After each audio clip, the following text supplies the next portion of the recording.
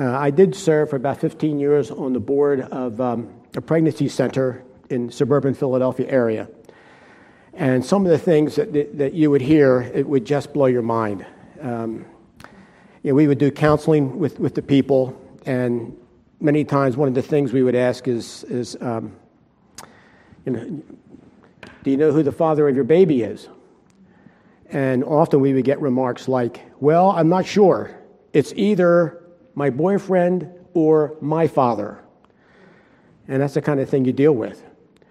And so I'm so happy that we're addressing this, praying about it, going to the Lord about it. I probably shared this with you, but it's bringing back these feelings and emotions, so I'm going to share it with you anyway, with your discussions there. Once a month, we would go down in front of the abortion clinic there in Philadelphia and preach the word and stand in front of it, actually. And there was a time when actually the doors were blocked to the entrance. And, of course, people couldn't get in. And, of course, the police came soon and took us away. And actually, I have to give a compliment to the Philadelphia Police Department, because what we were doing, like we were on our knees praying in front of the abortion clinic. So the policeman came by and very politely said, "Sir, would you please stand up?" I thought, that's pretty nice. And so I stood up. I cooperated with him. He said, "No, would you please come with me?" So he put us in a paddy wagon and took us downtown to the police station there and walked us, took our possessions and everything, and then walked us down the jail cell. And he opened up the jail cell. He said, "Now, would you please step in?" Okay. So you don't know how long you're going to, once you go there, you don't know how long you're going to be. And so, oh boy, now what's this going to be? So we were there. That was like about maybe 10 o'clock, 11 o'clock in the morning when they took us in. And maybe around 1 o'clock, the guard comes by with lunch. I think, am I going to have lunch? How long am I going to be here if I'm going to get lunch? But you know what? That lunch, I'll never forget what it was. It was just a plain cheese sandwich with a 6-ounce glass of iced tea. And you know what? That was the best cheese sandwich I ever ate. Because at that time I was starving and nervous and wasn't sure what was going to happen.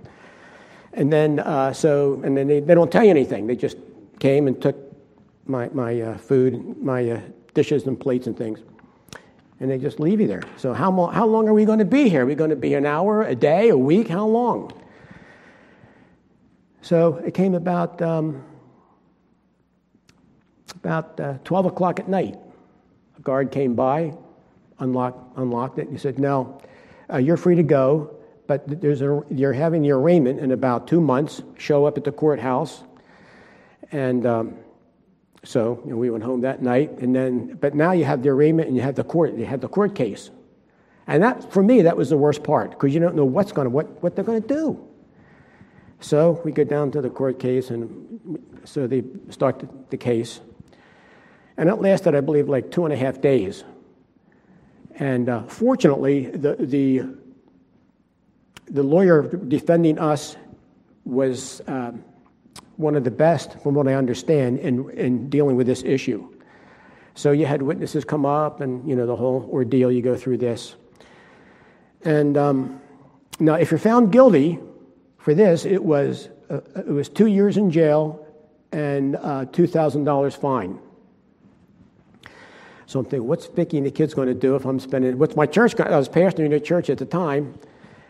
That's going to. Where's the pastor? Oh, he was in jail. Okay, don't worry about that. So anyway, went through the court case, and by the grace of God, we went through, as I say, 2.5. After the second day, starting the third day, the judge called the lawyers up. They had a little conference, and then next thing you know, the judge gets his gavel, slams it down. Case dismissed, all charges dropped. You're free to go. Oh, thank you, Lord. I didn't know what was going to happen. But you know what, though? I would do it again. In fact, I may do it again. To do something about this atrocity of this abortion of killing kids, babies, infants. I don't know, is the United States of America going through all this? I could see this in other countries, but in America, we have to do this to defend unborn children? So we really got to pray, pray for our Congress, Supreme Court, President, and all that stuff, And that's our job. I'm so happy that those remarks were made today by Tim, and I certainly agree with them. And what we need to do is to get the churches, of course, you people understand what's taking place and it's addressed. But most of the other churches out there don't want to talk about it because it could be divisive, it could cause this and all that. But that's the purpose of it, church, to preach the Word of God, then apply it in our personal life, apply it to our land. And sometimes there's a cost to that. But if there's a cost, so what? Then we pay the cost. It's nothing to debate. But unfortunately, people don't think that way. Okay, well, let's get on now to my second message I'm going to give here for you today. And we're looking here into Romans chapter 1.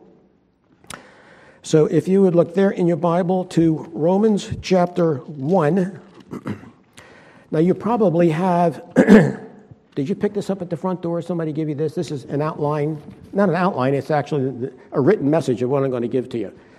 And so usually a lot of times when I preach this, I sort of vary from it a lot, but reviewing this, I'm pretty well right on course here. So you can have a written transcript of it, and then the verses that I use to put this message together, there's about 22 cross-references, but I can't bring them up all now. We'll be here all day. Unless you'd like to do that. Maybe you'd like to stay, we have lunch, come back, and have the second half. That would be a good idea. Wouldn't that be fun to do that one day? We come here, have the morning service, break, have lunch, nice time of fellowship, come back together for the second half. We did that one. That's fun. That's a nice thing to do. Anybody want to do that? Okay, nobody wants to. You would do it. I know you would. Oh, Lisa wish she would do that. Okay, so now look. Romans chapter 1. So now what are we going to do? I want to share about verse 23, Romans 1:23. And that says, and change the glory of the uncorruptible God into an image made like unto corruptible man, and to birds, and to four-footed beasts, and to creeping things. But before we get into that, let's look at the context. So many times that really opens up a verse, the context. And if you don't consider the context, many times you can walk away with the wrong idea. You see in verse number 21, because that when they knew God, stop right there. Who's they? When they knew God, takes you back to verse 18, which is talking about the ungodliness and the unrighteousness. Those who are ungodly and unrighteous. And then, now going back to verse 21, because that when they knew God, they glorify him not as God, neither were thankful, but became vain in their imagination, and their foolish heart was darkened. That's another whole subject. What does Scripture mean when it talks about a darkened heart? It's a very serious issue, but I'm not going to deal with that today, because going on to verse 22, professing them to be wise, they became fools.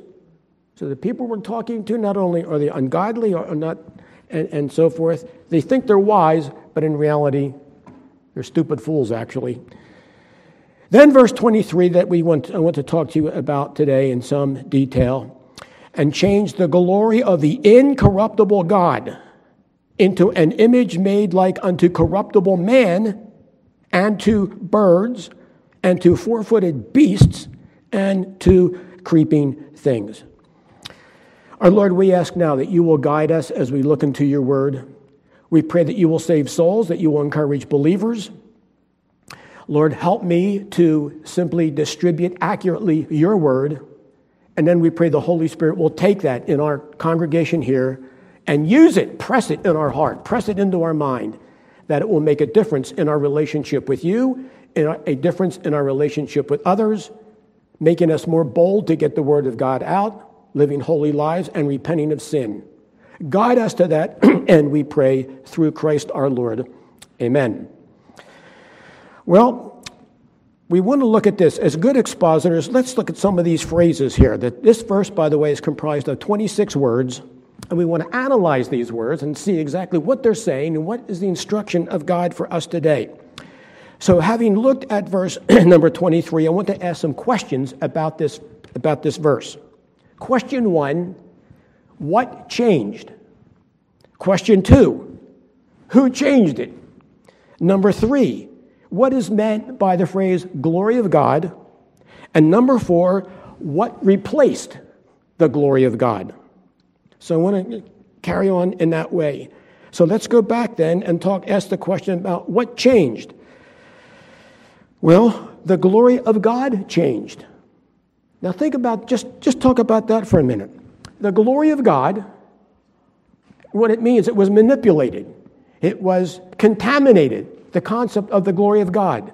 Therefore, thus it was changed. The word changed is that word alasso, and it means to transform or to make over.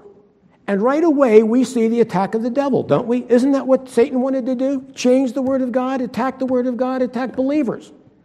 And so this is the kind of thing we're talking about here in verse number 23. And the desire is to change the glory of God to be changed. Let's look about it today. Even now, the devil today, the unbelieving world, wants to change the gospel. What do we see in many of our churches today? You see liberalism breaking out with all of our churches. We see, we'll say, the Bible's not the Word of God, but it contains the Word of God. We hear that kind of nonsense. Jesus wasn't like divine God. I mean, he was a good leader, but not divine God. And these things are being taught in churches and accepted as the norm. So we have, even in our generation, the changing of the glory of God. Now, the next question is, who changed it? Who's changing this glory of God? Who's making that move? Well, in the context that we're looking at here today, you go back, as I mentioned in verse 18, the unrighteous and the ungodly.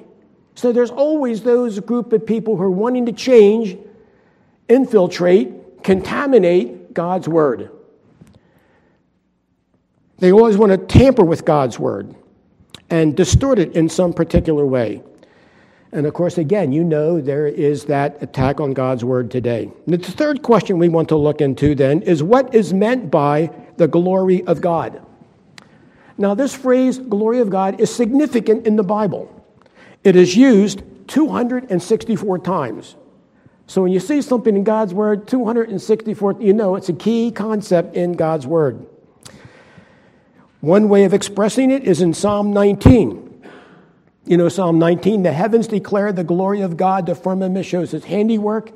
Day unto day utter speech, night and the night shows knowledge. There is no speech or language where their voice is not heard. That's the glory of God, meaning that the glory of God is visible.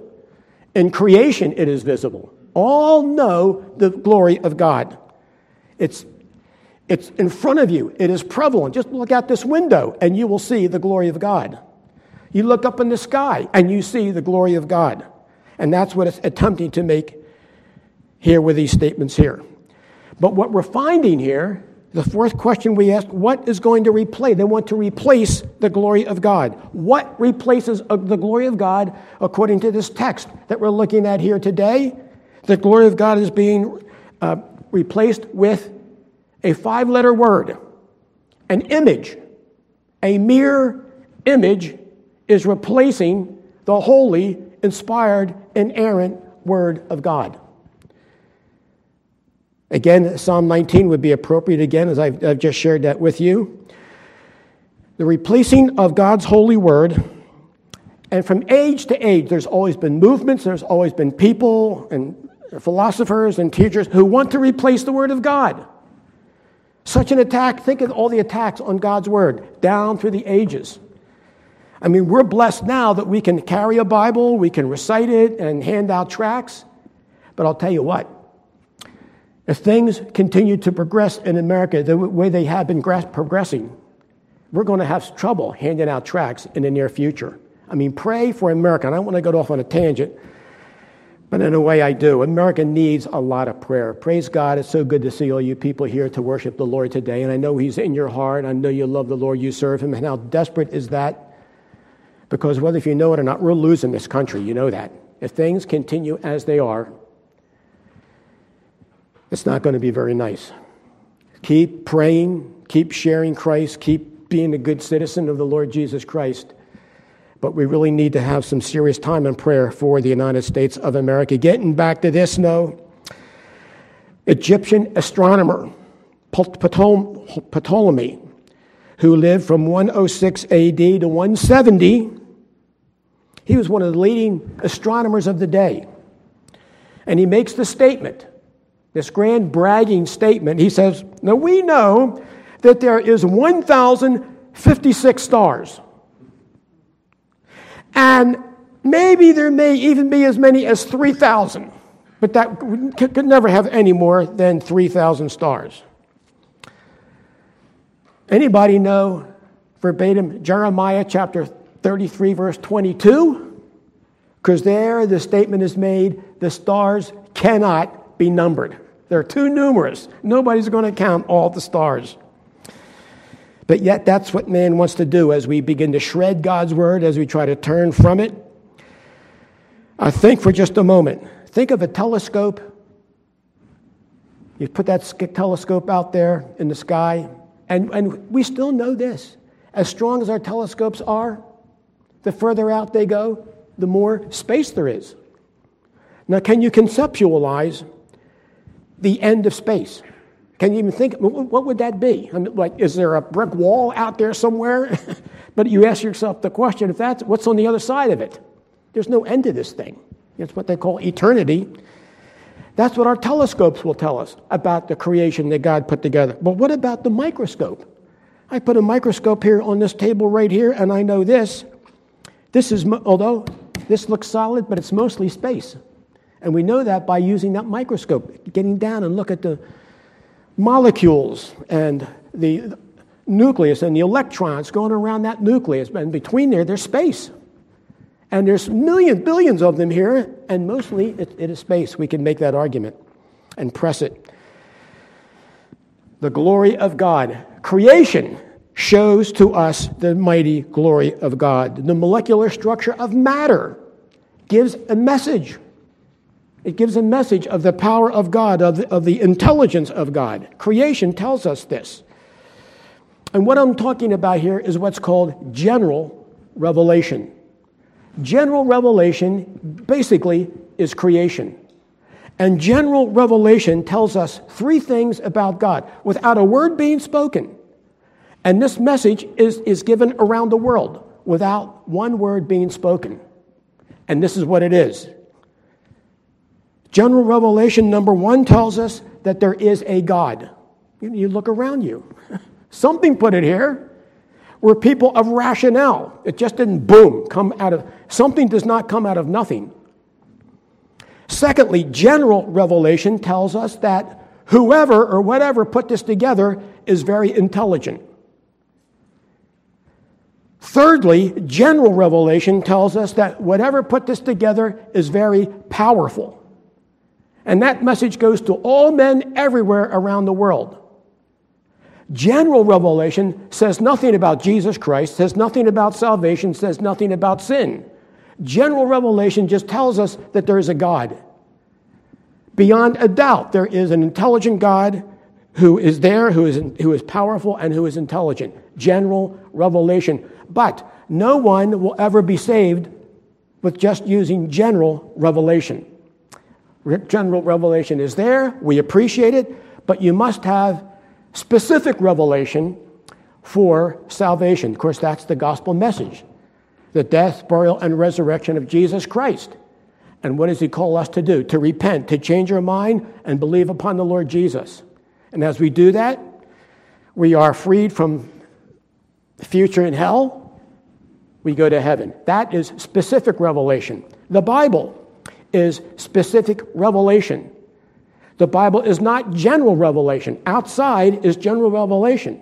Gives us the message of God, that he is there. This is specific revelation. And I believe that there is a promise in God's word in John chapter 7, verse 17. That if a man is living on this planet, experiencing general revelation, but he wants to know more than just general revelation. He can think and reason, and he'll say to himself, look at this marvelous experience, but how did it get here? Did a God or did something put this here? And if a man begins to search for the cause of general revelation, God promises to get the message of the gospel to that person. John 7:17, you see a promise that the Lord gives. Now, that does not mean they're going to get saved. It does mean that they will, if they're truly searching for truth, God will get the message to them. Now, whether if they receive it or not is another issue altogether.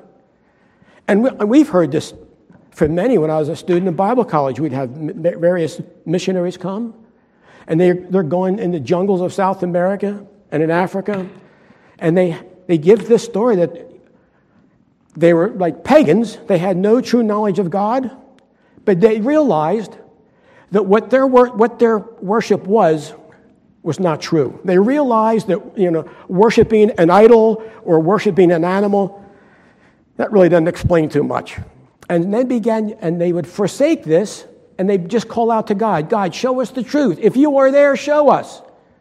And it's at that time when a missionary will come by and say, you know what, I want to tell you about the creator of all of this. And they get many conversions, and a great work takes place. The difference between general revelation and specific revelation. The 18th century Scottish preacher Robert Haldane makes this statement: the glory of God refers to his attributes, which distinguishes him from the idols which the heathen worship. If I have in this hand an ant, little ant, and I have in this hand, let's say, Mike, do I have it with me? I think I have it with me here. I do have it with me. I didn't lose it yet. Okay, so I have, excuse me if I can get it out of this pocket here. Uncooperative little thing here. Look at this. Okay, now, just to get this point across here. I have an ant in this hand, and I have my little computer here in this hand. And now I'm going to try to explain to the ant how this works. It's not going to work. The ant can't comprehend what's in this, can it? Well, you know what? That's what occurs to the natural man. Left to himself, he'll never understand the Word of God. It is beyond him. And that's true for us as we try to grow and learn more about God. And that's what Robert Haldane is saying, talking about God's attributes and how he relates to us. We have here then, our text talks about some of the attributes of God. One is the incorruptible God. As we look in verse 23, and changed the glory of the incorruptible God. That word incorruptible is the word aphthartos. Incorruptible coming from the word aphthartos, and it means that God is beyond corruption. He's beyond corruption. He's not tempted with corruption. He's beyond all this. It means impossible to corrupt. So the God that we worship, you don't have, is he going to change? Is he going to be the same next year, 10 years, the next decade? He is incorruptible. He is aphthartos. You and I can do things that God can't do. You realize that? As powerful and mighty as God is, we can do things which God cannot do. For example, we can tell a lie. God cannot lie. It's not that God chooses not to lie. He cannot lie. James 1:13, God cannot be tempted with sin. We are tempted with sin every day. But because of the nature of God, he is not tempted and cannot be tempted with sin. And why is that? Well, let's look at this for a moment. Remember Jesus? As we go back and look at Jesus, and during his 40-day fast, remember what took place during that 40-day fast? Jesus fasts for 40 days. He's vulnerable. He's weakened. He's hungry after 40 days. Now, the question here, has anybody here, probably have, fast for one whole day, 24 hours? Anybody do that? Because you know, if you do that, you're starving after 24 hours. I used to do that kind of thing with some regularity, fast for a day. But you know what? If you fast for a day, I'm telling you, by the time dinner comes around, man, you would eat a rat if it came across you because you are starving. Jesus fasts, the Bible tells us, for 40 days. In that situation, who shows up? Satan shows up. Now, there's a lesson to learn right there. When you're weak, for whatever reason, emotionally, spiritually, physically, when you're weak, expect a visit from the enemy of your soul to tempt you, to provoke you. Be ready for that. That's why these things are in Scripture as they are. And what did he say to the starving Lord Jesus? What did he say? Number one, turn these stones into bread. Now think about that. If you're hungry and there's a stone, turn that into a nice loaf of bread. Come on, you're the Son of God, turn that into bread. Nobody can eat it. Of course, obviously, our Lord did not cooperate. Secondly, what does the devil, anybody know the second thing off the top of your head, what the Satan says to the Lord Jesus? He says, if you're the Son of God, jump off the pinnacle of the temple. Jump off it. Show us that you're God. Jump off of this thing and you're not going to be hurt. And they're going to prove to everybody, you indeed are the Son of God. There'll be no more argument.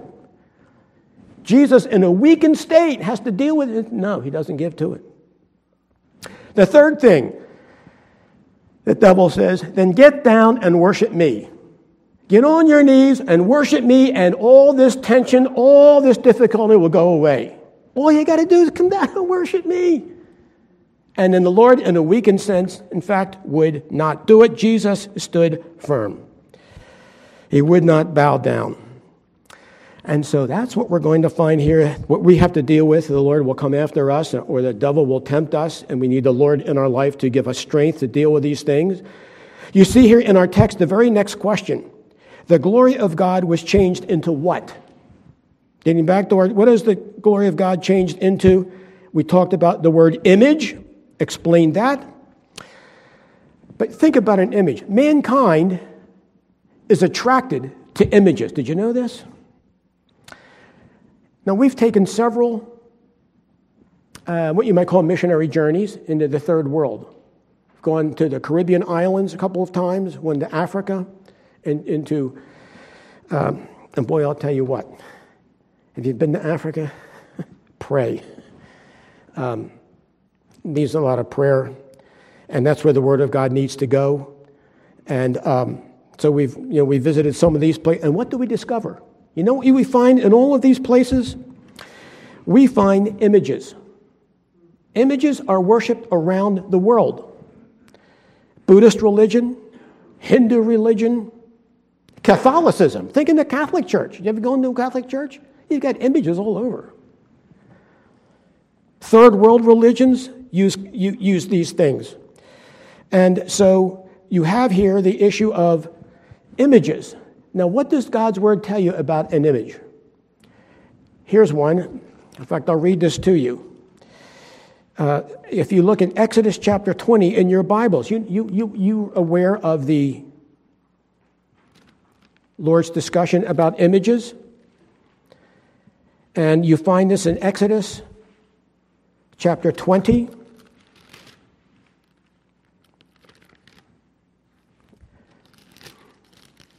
And found in verse number 3. Exodus chapter 20, verse 3, talking about the images now, which you will find in churches. And he says in verse 3, Exodus chapter 20 and verse number 3, thou shalt have no other gods before me. Thou shalt not make unto thee any graven images, or likeness of anything that is in heaven above, or that is in the earth beneath, or that is in the water under the earth. Thou shalt not bow down thyself to them, nor serve them. For I, the Lord thy God, am a jealous God, visiting the iniquity of the fathers upon the children to the third and fourth generation of them that hate me.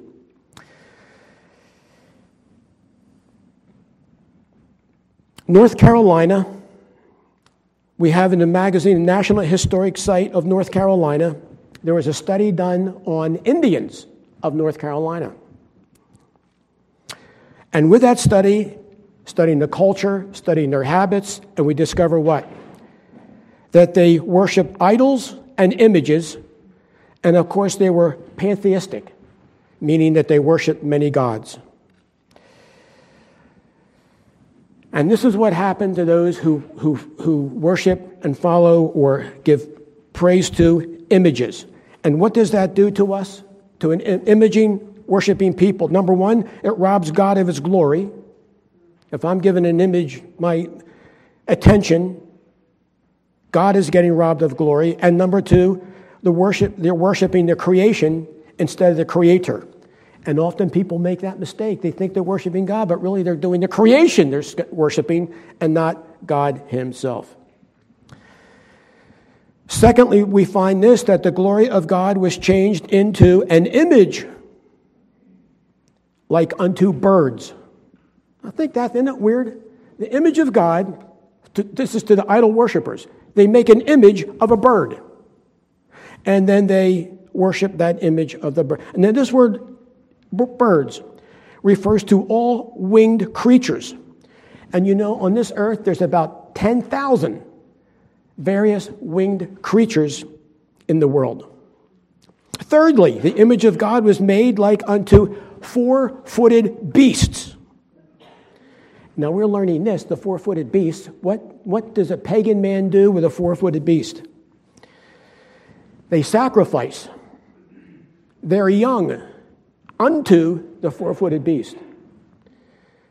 You see, that sounds gross, doesn't it? Because it is. But think about it. Without the Word of God, an unsaved person is capable of anything. They don't have the Holy Spirit in them. They don't have the direction of God's Word. And why do you think you look in the world around you today? All kind of catastrophes occur with regularity. Why is that? Because the Word of God is not going out. The Word of God is not in our heart. And you leave a man to himself, to his own devices, and, well, just look at history. I don't have to tell you. Get a history book out and read it, and you'll see what occurs when man is left to his own devices. And then the last thing we see, the Word of God is changed into creeping things, which means creatures that slither along the floor of the earth, snakes, etc., is what it has in mind here. And you notice in this list of creatures, there's a declension. It starts with man, and then it goes down, and then the birds, and the four-footed beasts, and then the creeping things. Because that's what sin does. It brings cultures, it brings mankind down. And now you think about that lie of evolution. Now, what does evolution teach? It teaches just the opposite. Man was, this thing, right? But then magically, he starts to stand up, and magically, becomes more and he's a man. And of course, that's nothing more than a fairy tale taught in our schools, but notice it's just the opposite of what Scripture tells us. Scripture tells us man was created in the image of God, intelligent. But because sin comes into the world, now sin and mankind goes down and down and down. And that's what we have. That's, by the way, brings us to the end of verse number 23, with a downward progression of life. But what is the result of this declension? If you skip down to verse 25, you'll see the result of this downward declension of mankind. Verse 25, who changed the truth of God into a lie and worshiped and served the creature more than the Creator, who was blessed forever.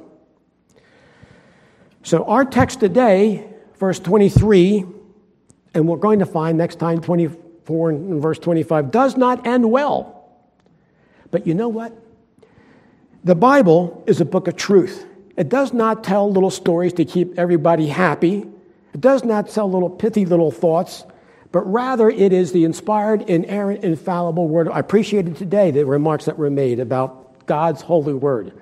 And we need to say that with regularity because, again, the world and many churches, are taking a second look at this, and they're saying this, the literal inspired Word of God. No, that's not what it is. It's a good book, good thoughts, and so I'm glad you're taking a strong stand on this, and that is exactly what we need to do.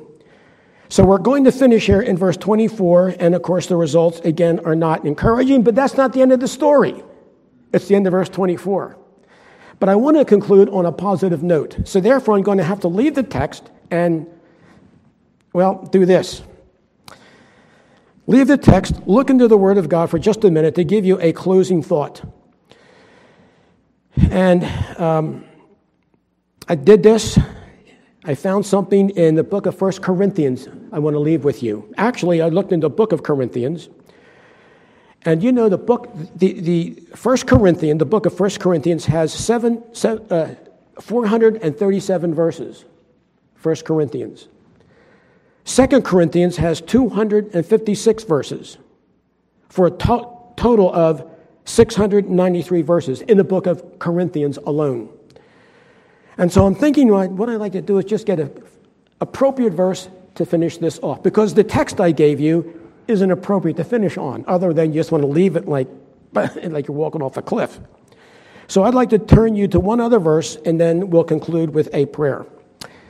So of all those verses there, of a total of 693 verses, which one should I select? Which one would the Lord have me select? Well, you pray about these things and just move forward with them.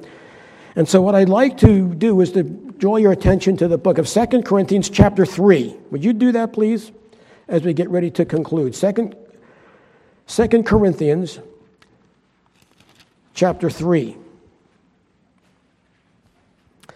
And the verse I'd like to give to your attention, which is a good verse to conclude any sermon on. Now notice, we're in 2 Corinthians. We're at the end. See, there was 1 Corinthians. And with that, we did 437 verses. We go through 2 Corinthians. With that, you go through 256 verses.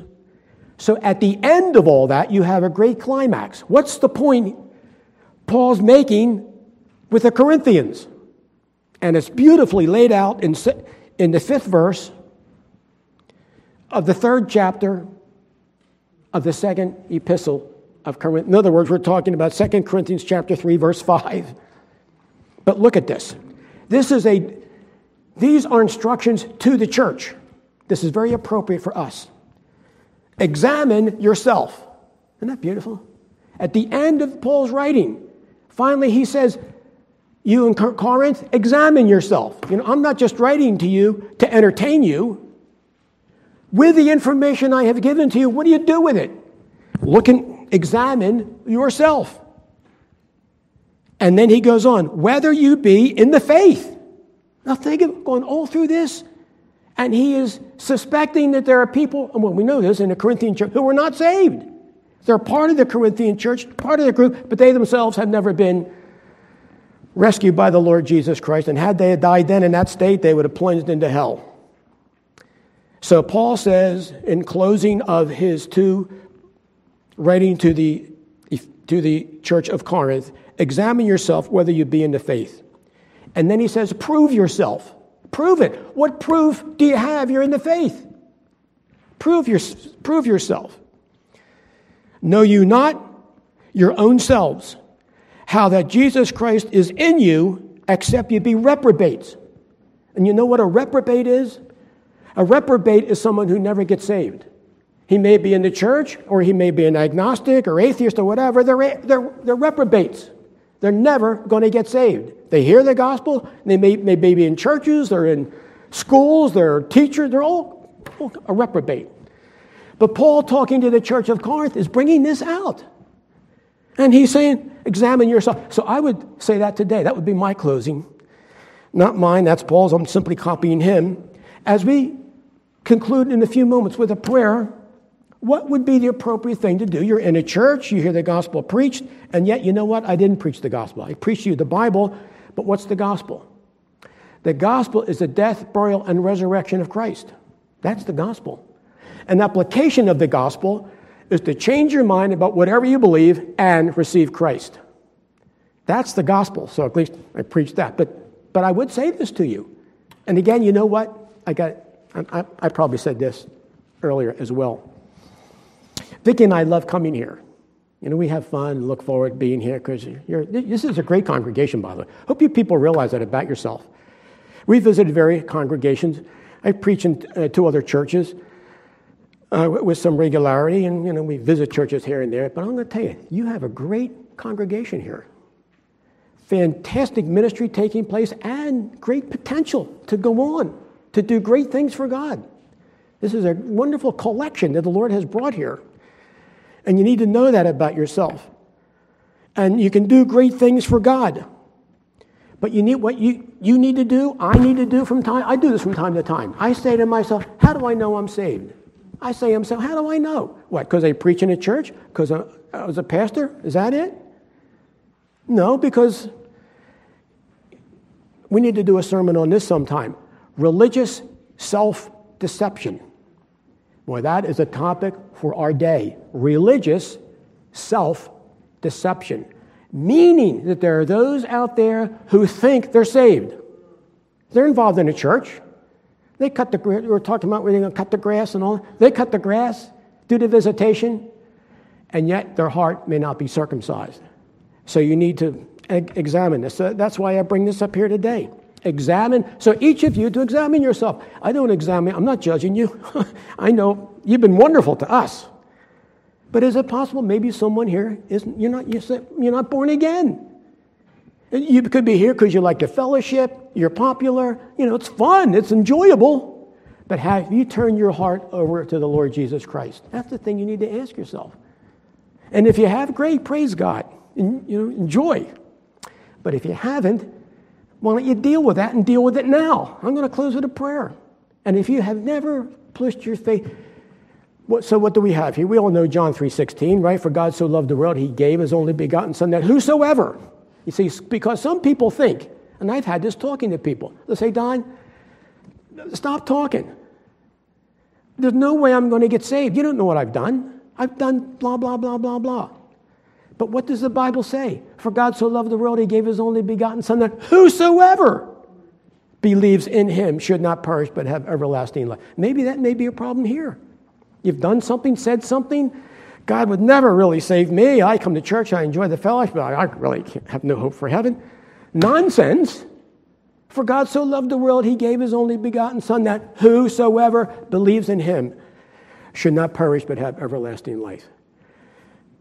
Ephesians 2:8-9, for by grace are you saved through faith, and not of yourselves. Did you get that part there? Your salvation is not of yourselves. It's a gift of God, not of works. Sometimes I think in America, a lot of times, we don't make this clear. You can go to many churches and walk away with the impression, if I'm good enough, I can be saved. If I join a church and I give money and I'm good, he's going to save me. That's nothing. We're not saved by ourselves. We have to be saved by trusting in Christ alone. He died on the cross for our sins. He was buried. I know I've given you this. I'm going to give you this to you again. And I know you're going to say this. I don't want to see that again. But you know what? If I annoy you with this enough times, you're going to learn it and you can use it. It'll help you to share the gospel as well. And that's how I learned it that way. This hand represents me, Don Britton, a miserable, miserable sinner. My glasses represent my sins, all the sins that I have committed.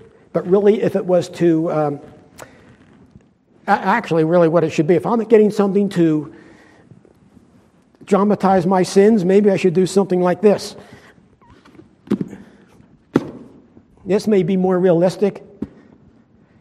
This is Don Britton. This is my sins. And that's probably true for all of us. But what does the Bible tell us? The Lord Jesus came. We know this. He loves us, Don Britton, and all of us. He loves us, but he cannot tolerate our sin. He hates our sin. This hand represents the Lord Jesus Christ. He did many wonderful things, but we know he came to die on the cross to make a substitutionary payment for our sin. He came and took our sin on himself. Jesus has my sin while he's tacked up there on the cross, leaving me how many sins to pay for? None. My sins are gone. Where are they? Did they disappear? No. Jesus took them. This transaction occurs when we place our faith in the Lord Jesus. I don't have time to go on, but even the faith to trust in Christ, that's a gift as well, by the way. That's why we're saved by grace and not our own good works. If you have any doubt in your own life, talk to the Lord about it right now. Receive him now. Say, yes, Lord, forgive me of my sins. I want to be saved. Really, it's that simple. If you mean it, it's a transaction which will revolutionize your life. Let's pray together. Our Father, we want to say thank you for bringing us together this day. Thank you for the wonderful Lord's Day.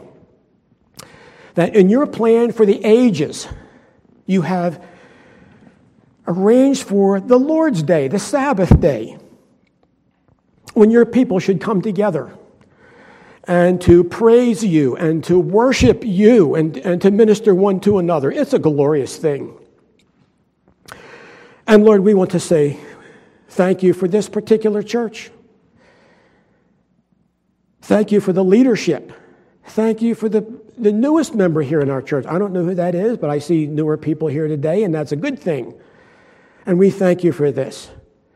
And we ask, Lord, that the Bible Presbyterian Church of Pilgrim will proceed on, will press on, that you will bring by your plan sinners into the church, born-again sinners, who can be part of this wonderful fellowship, protect the church, grow the church, deepen the church. May their understanding be deepening as time goes on. God, our fellowship today, it's been a wonderful time, and we say thank you for this. And therefore, I say, may God the Father, God the Son, and God the Holy Spirit be with you all in Jesus' name. Amen.